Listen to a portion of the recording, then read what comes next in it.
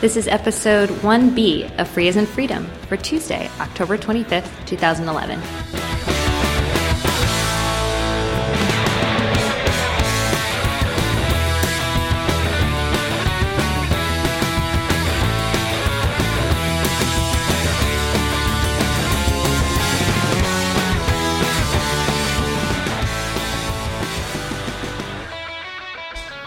Hi, I'm Karen Sandler. And I'm Bradley Kuhn. This is Free as in Freedom.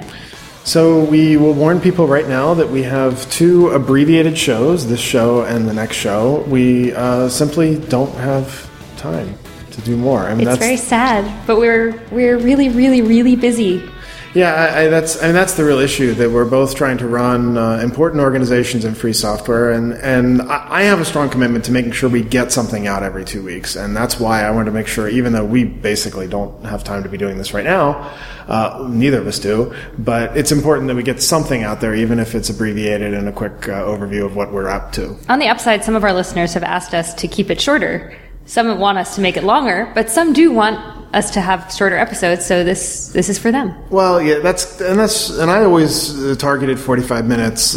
We sometimes drift to an hour. I think these 2-hour oddcasts, and this is actually not, and I'll say podcast too because it's podcasts as well, and this thing where a podcast gets a certain amount of fan base, and then it slowly drifts to the 2-hour time mark. And this is a Linux Outlaws phenomenon, but it's not contained even to the free software world.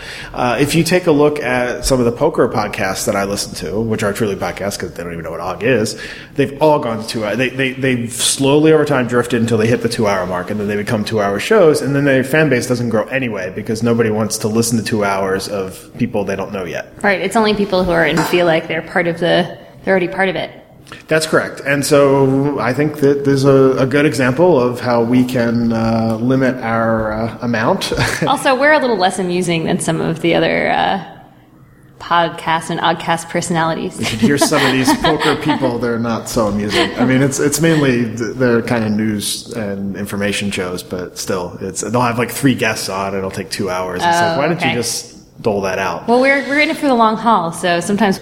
I think that's correct. And so one of the reasons that I wasn't able to spend a lot of time on this particular episode and covering a more in-depth topic is because I just finished, as the listeners hear this, speaking at the Summer of Code Mentor Summit, hosted by Google. Google does this annual program, which I think most of our listeners may be aware of, but if you aren't, and particularly if you're a student, you should know about it. Each year, Google does what's effectively the largest philanthropic in the free software world. And I often call it that. The Google people get all excited, and then the people who don't like Google say all kinds of insults to me that I'm just promoting Google. But the fact is, it is philanthropy, and we should take advantage of it. Yeah, it's a pretty amazing program. I mean, I think Google does it for a bunch of reasons, including philanthropy. And I think it is a philanthropic program, and like all philanthropic programs, they get something out of it, which is why. Right. Well, I don't want to pretend that they don't, and I think it works out well for everyone for that reason. So, did you want to talk about the Mentor Summit? Well, I'll talk about generally the program each year, and you'll see this in the late winter, early spring of next year, around the February-March timeframe. If you're a student, look for the posting about students to apply. If you're a free software project, look for the posting probably a few weeks before that, encouraging organizations to apply to become mentoring organizations to get students to contribute. You basically volunteer your time as a mentor, or your organization does volunteers its time mentoring students to contribute to the free software projects, and Google pays the students. It also awards the mentoring organization $500 per mentored project, and then also invites 2 of the mentors to the annual Mentor Summit. Mm-hmm. Now, I had to get special permission because I'm not a mentor. I'm not a mentor this year. I have mentored in the past in the Summer of Code program, but I did not do so this year, nor was I an official org admin. But Conservancy, I like to say, we're a meta org in the Summer of Code space, because by org they meet each individual project in their sort of terminology. And Conservancy is the organization of about 3% of the projects in Summer of Code. Mm-hmm. This year, we've been as many as 8% in the past. This year, I had trouble getting all the Conservancy projects to apply, so there was fewer than there had been in the past. And also the program's expanded is larger now, so there's fewer Conservancy projects in it. But there's still a large number. I think about 7 Conservancy projects did the Summer of Code this year. So I'm going, first of all, to see those folks folks. And second, I gave a talk, and this is now in the past, I gave a talk about what fiscal sponsoring organizations are available. So I didn't just cover Conservancy. I talked about Apache and SPI and even Eclipse and basically anybody who does that kind of stuff for projects, because most projects don't want to start their own nonprofit. Right. So I'm glad that you brought up Summer of Code, actually, because this dovetails with something that's going on for within GNOME, which is that the end of this month is the deadline for applications on the Women's Outreach Program at GNOME. And what the Women's Outreach Program does is it kind of was inspired by the Google Summer of Code. And the Women's Outreach Program specifically targets women to get more involved in software, and it addresses a lot of the things that people often say are barriers for women to enter into free and open source software communities. And it basically provides solutions for each one of those problems. So, for example, with the Women's Outreach Program, there are pre-application steps that need to be taken. So there are mentors identified, and students or future interns can get matched up with interns and figure out what preliminary ways to get involved before they even write their application, which are the kinds of things that sometimes prevent excluded people from, or typically excluded people from joining, that it just seems so intimidating and there's no easy way to start. The Google Summer of Code, you guys should know, if anyone here is thinking about applying, that the announcement for applications is actually fairly close to the application deadline itself. So it doesn't give people who aren't already involved a lot of time to get going and establish their application. And the Women's Outreach Program basically requires that in order to even make an application, you have to have made some kind of contribution to GNOME. It doesn't have to be huge, but it has to be something. And there are a lot of people who are identified as mentors who can help you make that first contribution. So it's a really awesome program. And what I love about it is that it actually has gotten women to apply to Summer of Code through GNOME, but also these women wind up staying as an active part of our community. Part of our requirements for Women's Outreach Program are that students actually regularly post on their blogs about what they're working on through the program duration. And so it's great being on the, Planet GNOME and seeing all of these posts by women who are starting out in free and open source software and what kinds of, problems that they've overcome. And it's really cool because I think that means that anyone who is looking to start this kind of thing sees those. There's like a public record and there's something that people can see. I would be remiss, by the way, if I didn't mention Marina's good work and Stormy. They both, together with a lot of other people at GNOME, set up this program. It's so cool. I'm just like, every time that I start talking about it, I get extremely excited. And what's also neat about Women's Outreach Program, and I'm sorry to run on about this, is that and Bradley's indicating that I should talk slower because I get excited about this program, and so I just go on. But yeah, so it's pretty great. The deadline's coming up. I took myself off track. You're not. Well, my theory was, because I wanted you to finish talking about the program, although albeit more slowly, because I realized because we don't have a lot of time to do this, we're both talking faster, thinking that somehow we'll record it faster, and which in fact is true in that sense, but I think it'll be less enjoyable. I definitely will start mentioning that program in my talks. I haven't as much, but I'm actually going to be speaking again at a university, which I haven't done in a while. The New Jersey Institute of Technology invited me to come give a talk to students there.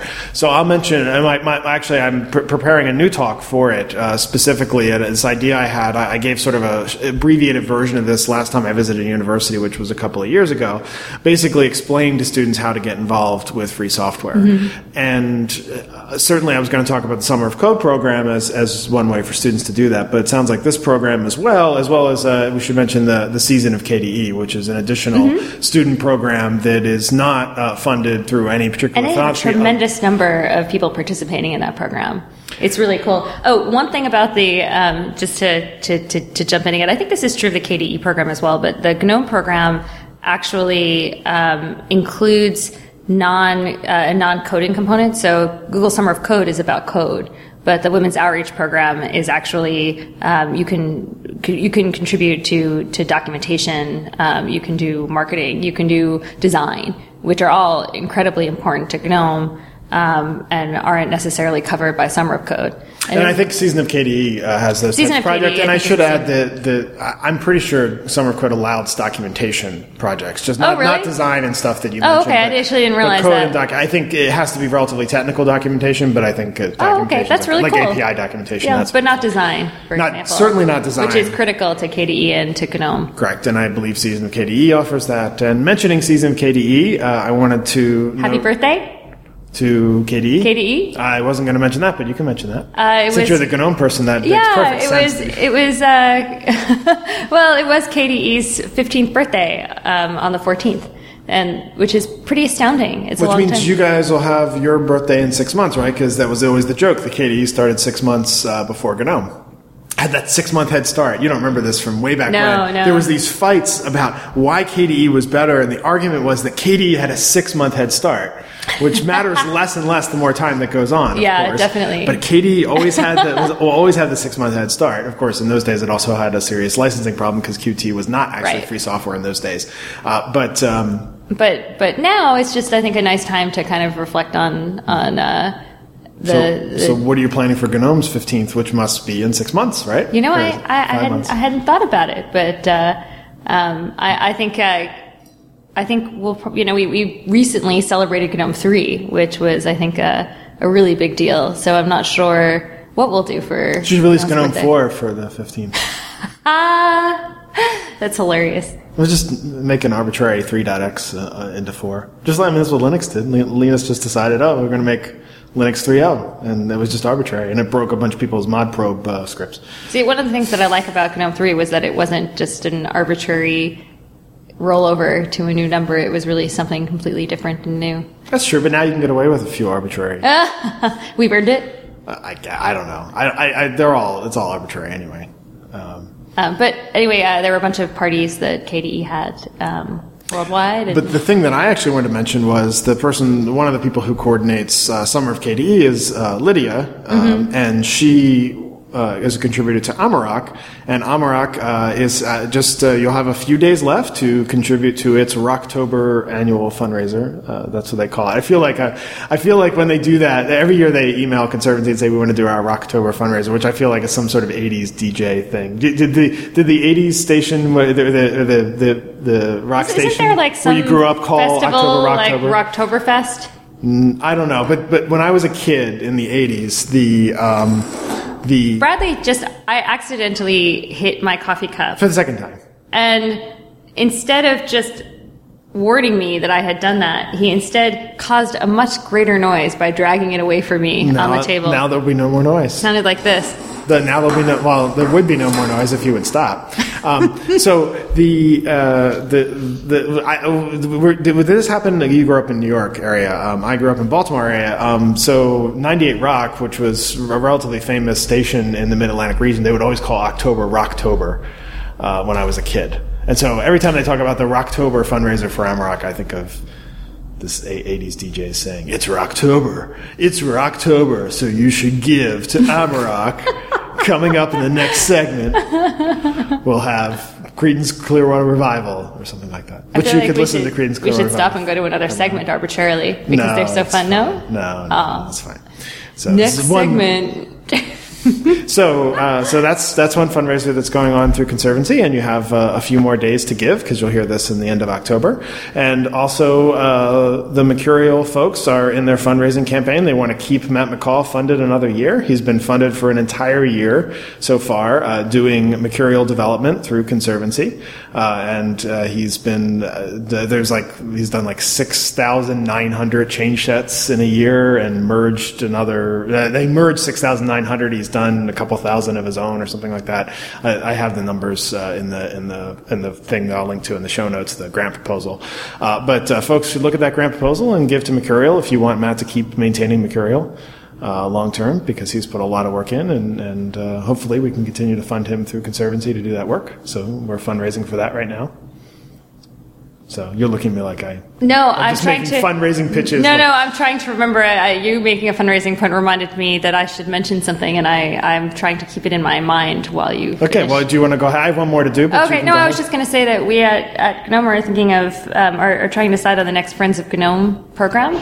And there are some great ideas that have been suggested. I think one of my favorites so far is to launch a big accessibility campaign. But there have been other campaigns suggested, such as infrastructure. So if any listeners have any ideas for good GNOME Friends of GNOME programs, that would be GNOME Friends of GNOME programs, that would be really awesome. I think we're just looking for things that are, attainable with with that kind of fundraising move. In the past, for example, we were able to hire a sysadmin because of the Friends of GNOME push. And you still have a part-time sysadmin who's being funded through that program. Yep. He's being funded by GNOME Foundation, which is being supported through that program. Yeah. So, but the third thing I want to mention is the PyPy folks, not to be outdone by their Pi3K proposal, put together another grant proposal for NumPy, which is to do support for fast numerical computing and support the NumPy API, which is, I presume, already supported in CPython. They want to support that in PyPy as well. And some donations have been rolling in for that, but if folks care about numerical processing in Python, they should donate generously to the PyPy's NumPy campaign, and I'll link to all these in the show notes. If you're going to link to that, you should also just link to, you should generally support Conservancy and GNOME. Yeah, it's true. I think it's easier for GNOME. Conservancy, fact of the matter is we don't get very many donations. There are a few very nice donors who have given money every year for the last few years to Conservancy. But we don't get a lot of individual donations to Conservancy. I wish we got more. Our member projects, of course, get plenty. We only seem to when we do Friends of GNOME programs. It's not in the same. It's not like some other programs that I mean, there are supporters that have members, that annually subscribe and such, but it's not as many as, say, like the FSF. Yeah, the FSF is probably the most successful as far as a membership campaign, although it can use members as well. Trust me, I'm on the board of directors of FSF, so I've seen the membership numbers, and FSF needs members, so you should join FSF if you support it. I sort of understand why I wish more people would give directly to Conservancy, because then we would get more money and be able to hire more staff, and the podcast would be longer because I'd have more free time to do podcasts. I doubt it. Well, I mean, if Conservancy raised enough to hire somebody else, that would. I see. I mean, that's my theory. We have so a long you would do them by to go. yourself. What's that? He's just joking. I said, so you would do them by yourself. Oh, because then you. So people have to give enough to. Let's launch a fundraising campaign right now. We need our listeners to give enough to both GNOME and Conservancy so that each can hire another person. Wow, that's a lot of money. That's a lot of money. I don't think we're going to get there, but I have hope. Well, I hope our listeners will give to our respective organizations, if for no other reason to make our jobs a little bit easier. Because as executive directors, fundraising is a major task on our list. I feel like we should stop talking about fundraising after this episode for a couple of episodes. No, it is on our minds, though. It's what we worry about all the time. And it's like NPR. This is our little NPR moment of. These shows are brought to you by... If you like talk about free and open source software, if you like to hear about current issues, about deep legal analyses, about... If you like me to correct Karen and say she should say open source and free software and or software freedom, if you enjoy that witty banter... Why is open and free better than free and open? Because I think the free is... I don't know. Pointless. Okay. See, if you want to hear these pointless arguments between me and Karen, you have to support our organizations so that we can have the spare time to do this in the middle of a day when we should be answering our respective organizations' emails. Okay. So you're going to the Mentor Summit, and then you're going somewhere else, aren't you? Well, yes, I've already been at the Mentor Summit. I was already there. No, but wait. We're in the future. Okay. Again, and I haven't yet been to UDS, which I'm going to. Right. I'm going immediately. Summit. It's the longest flight I've ever taken in my life. I'm actually on it right now as you hear this, if you're listening to it the day we release. Who's going to do the release while I'm on a plane? In fact, you get this when I get off the plane, because I think I'll have to do the release when I get off the plane. But Monday to Tuesday, I'm flying from San Francisco to Prague. Layover in Paris. It's the San Francisco to Paris leg is the longest flight leg I've ever flown and I've ever been on in my life. Okay. So it's pretty scary. But no, it's not scary. It's 9 hours. I've never been on a plane for 9 hours. I've done more. 9 hours and 10 minutes. I know, because you've been to Brazil, so you went like 12 hours. Well, Brazil, I was actually thinking of Australia. That's why I don't. If people want to know why, I went from Hong Kong. And also Dallas to Tokyo was pretty long. But if people want to know why I've never been to that conference in Brazil, the FISL, I guess it is, the famous free software conference in Brazil, I've never been there because I'm afraid to fly for more than like 8 hours at once. So Western Europe's the best I can do. So we'll see if this trip makes it better. But anyways, because I'm going to LinuxCon Europe, so I will be at LinuxCon Europe the last few days of October. Which is, I see. And that's when I'll be at UDS. Yes. Oh, no, I thought UDS was the following week, the first week in November. UDS starts on the 31st. And why are you going to UDS? They use Unity. They don't use GNOME. Well, because they build on GNOME. And also they are including GNOME 3 as well as Unity. I mean, Unity is the default, but then Are you going to convince them to give up Unity? We'll see. Okay, is that what you're I'll try my best. Is that what you're going to try to do? I think it's going to be a good conference. There are a lot of people going that I want to talk to, and I think there's a lot of interesting stuff going on, actually. So we'll see. You stayed on message. Very good. Thank you. They build on GNOME. Thank you. They do. That's the GNOME They response. do, and actually in our 3.2 release, we have a quote from Canonical in there. So I think that's great. So you'll be promoting GNOME at UDS the following week. I'll be at LinuxCon Europe the week before. We overlap there. I'll be speaking about. It's funny. Craig of the Linux Foundation wrote to me. I do this a lot. When I submit to a conference, I usually submit whatever my current palette of talks that I'm giving are. And I submitted 3 talks to LinuxCon Europe.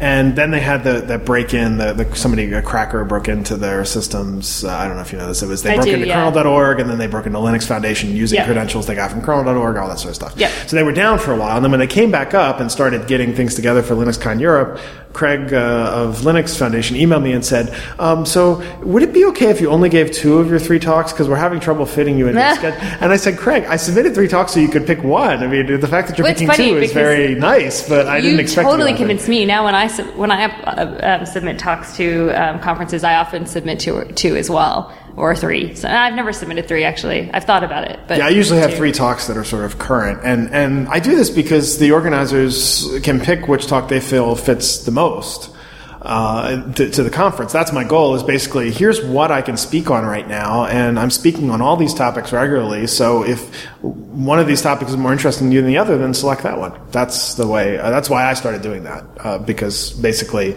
it made more sense to let the organizers pick what they felt was most appropriate or interesting for their attendees. That was my theory. You look at me. You don't think so. You think this is a crazy theory? No, I think that's fine. Okay. I have nothing to add. Okay.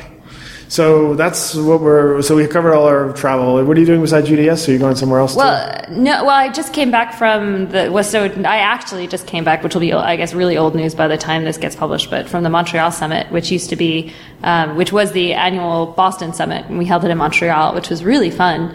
It was such a high quality gathering. Like, I don't know if it's called a conference, it's more like a hackfest. Mm-hmm. And just I think because the 3.2 release had just been done, a lot of the discussions were really high level. There was a lot of discussion about, what to focus on for 3.3 and 3.4 and, how that all fits in. And then there were a lot of discussions about overall GNOME strategy and just really cool stuff.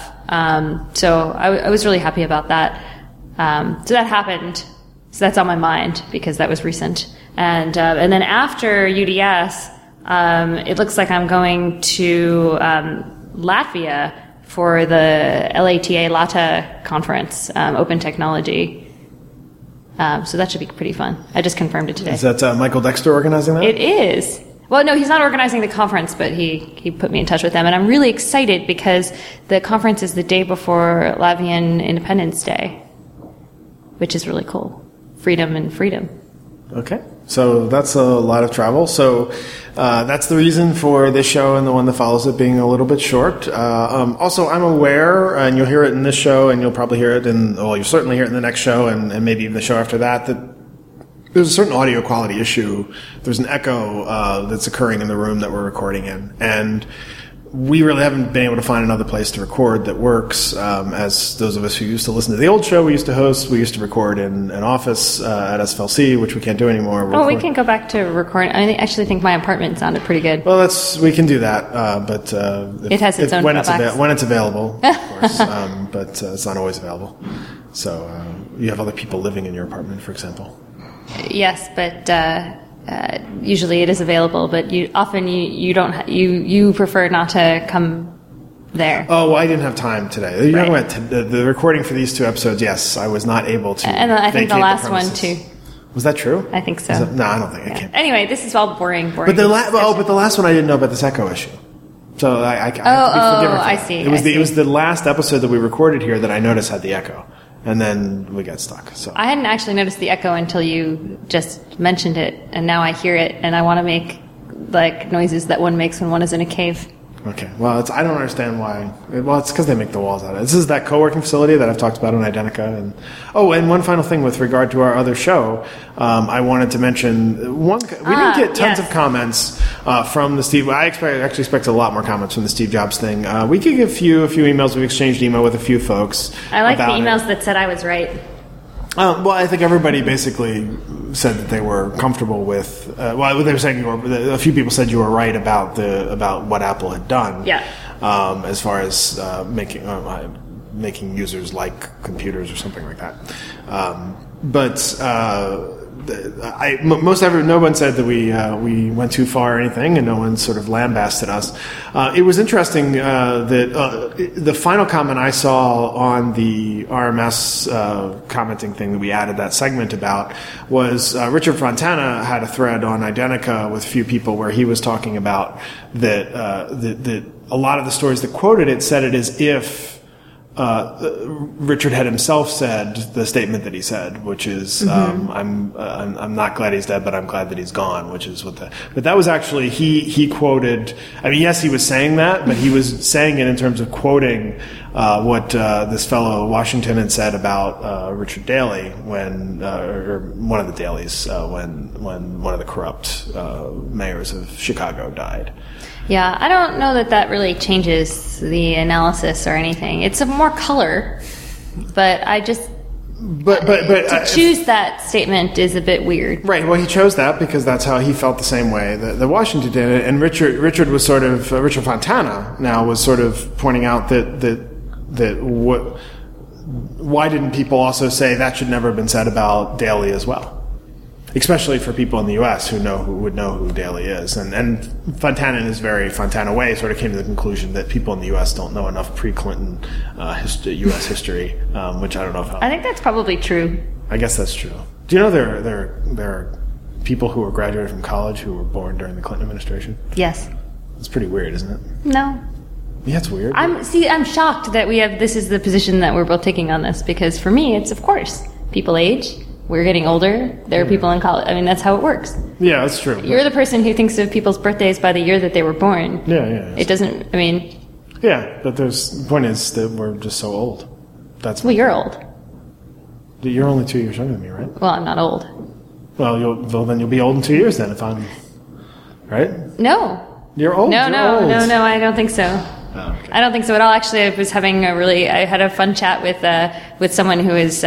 20 or 21 at the Montreal Summit, where I was talking about the time I was a corporate lawyer and, saying about some of the experiences that I had and the things that I learned. And he looked at me, I saw him looking at me, and I looked at him and I was like, oh, this is one of the really cool things about getting older is that you have different parts of your life and you amass all of these experiences.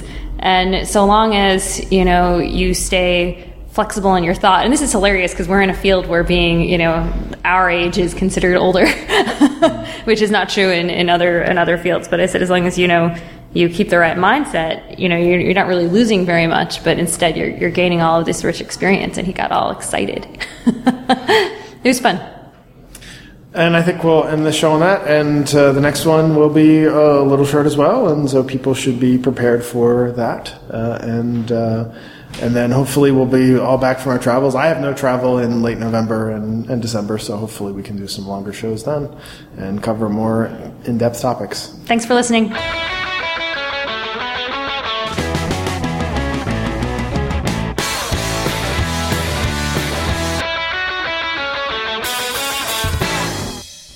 One more thing. One more thing, yeah. That's Actually. Right. So we Karen and I just finished recording the previous segment you just heard, and then we realized, in fact, we could get lucky with recording some interviews that we're trying to do, or actually Karen's trying to do during her travels. I'm not sure I'm going to be able to bring the mic with me on my travels, which is why I won't get any recordings, I don't think. But I'm going to try. But Karen's definitely taking a mic with her, so we're going to try to use that for the next. Yep. And we will move the release date, so we're looking at probably doing a release on November 10th of 2011 in the Common Era. So Thursday, not Tuesday. Right. That's what we're going to target, and we haven't talked to producer Dan about this. As he edits this, I'm sure he'll hear that, and we'll see if it's okay. Hopefully we can do that, and then the next episode will not be so abbreviated like this one with no in-depth discussion. Hopefully we'll have a nice in-depth interview by then. Or maybe a talk recording if we get lucky on that, or something, if I can somehow shove this mic into my bag, which I'm not sure I can do. Very good. Okay.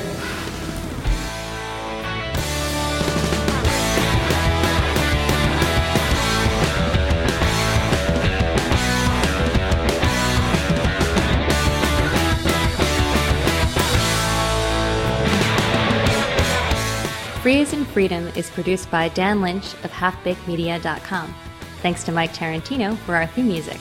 Free as in Freedom is licensed under the Creative Commons Attribution Share-alike 3.0 United States license. Please send any feedback to OGCast, OGGCAST, at faif.us and subscribe to the RSS feed on faif.us.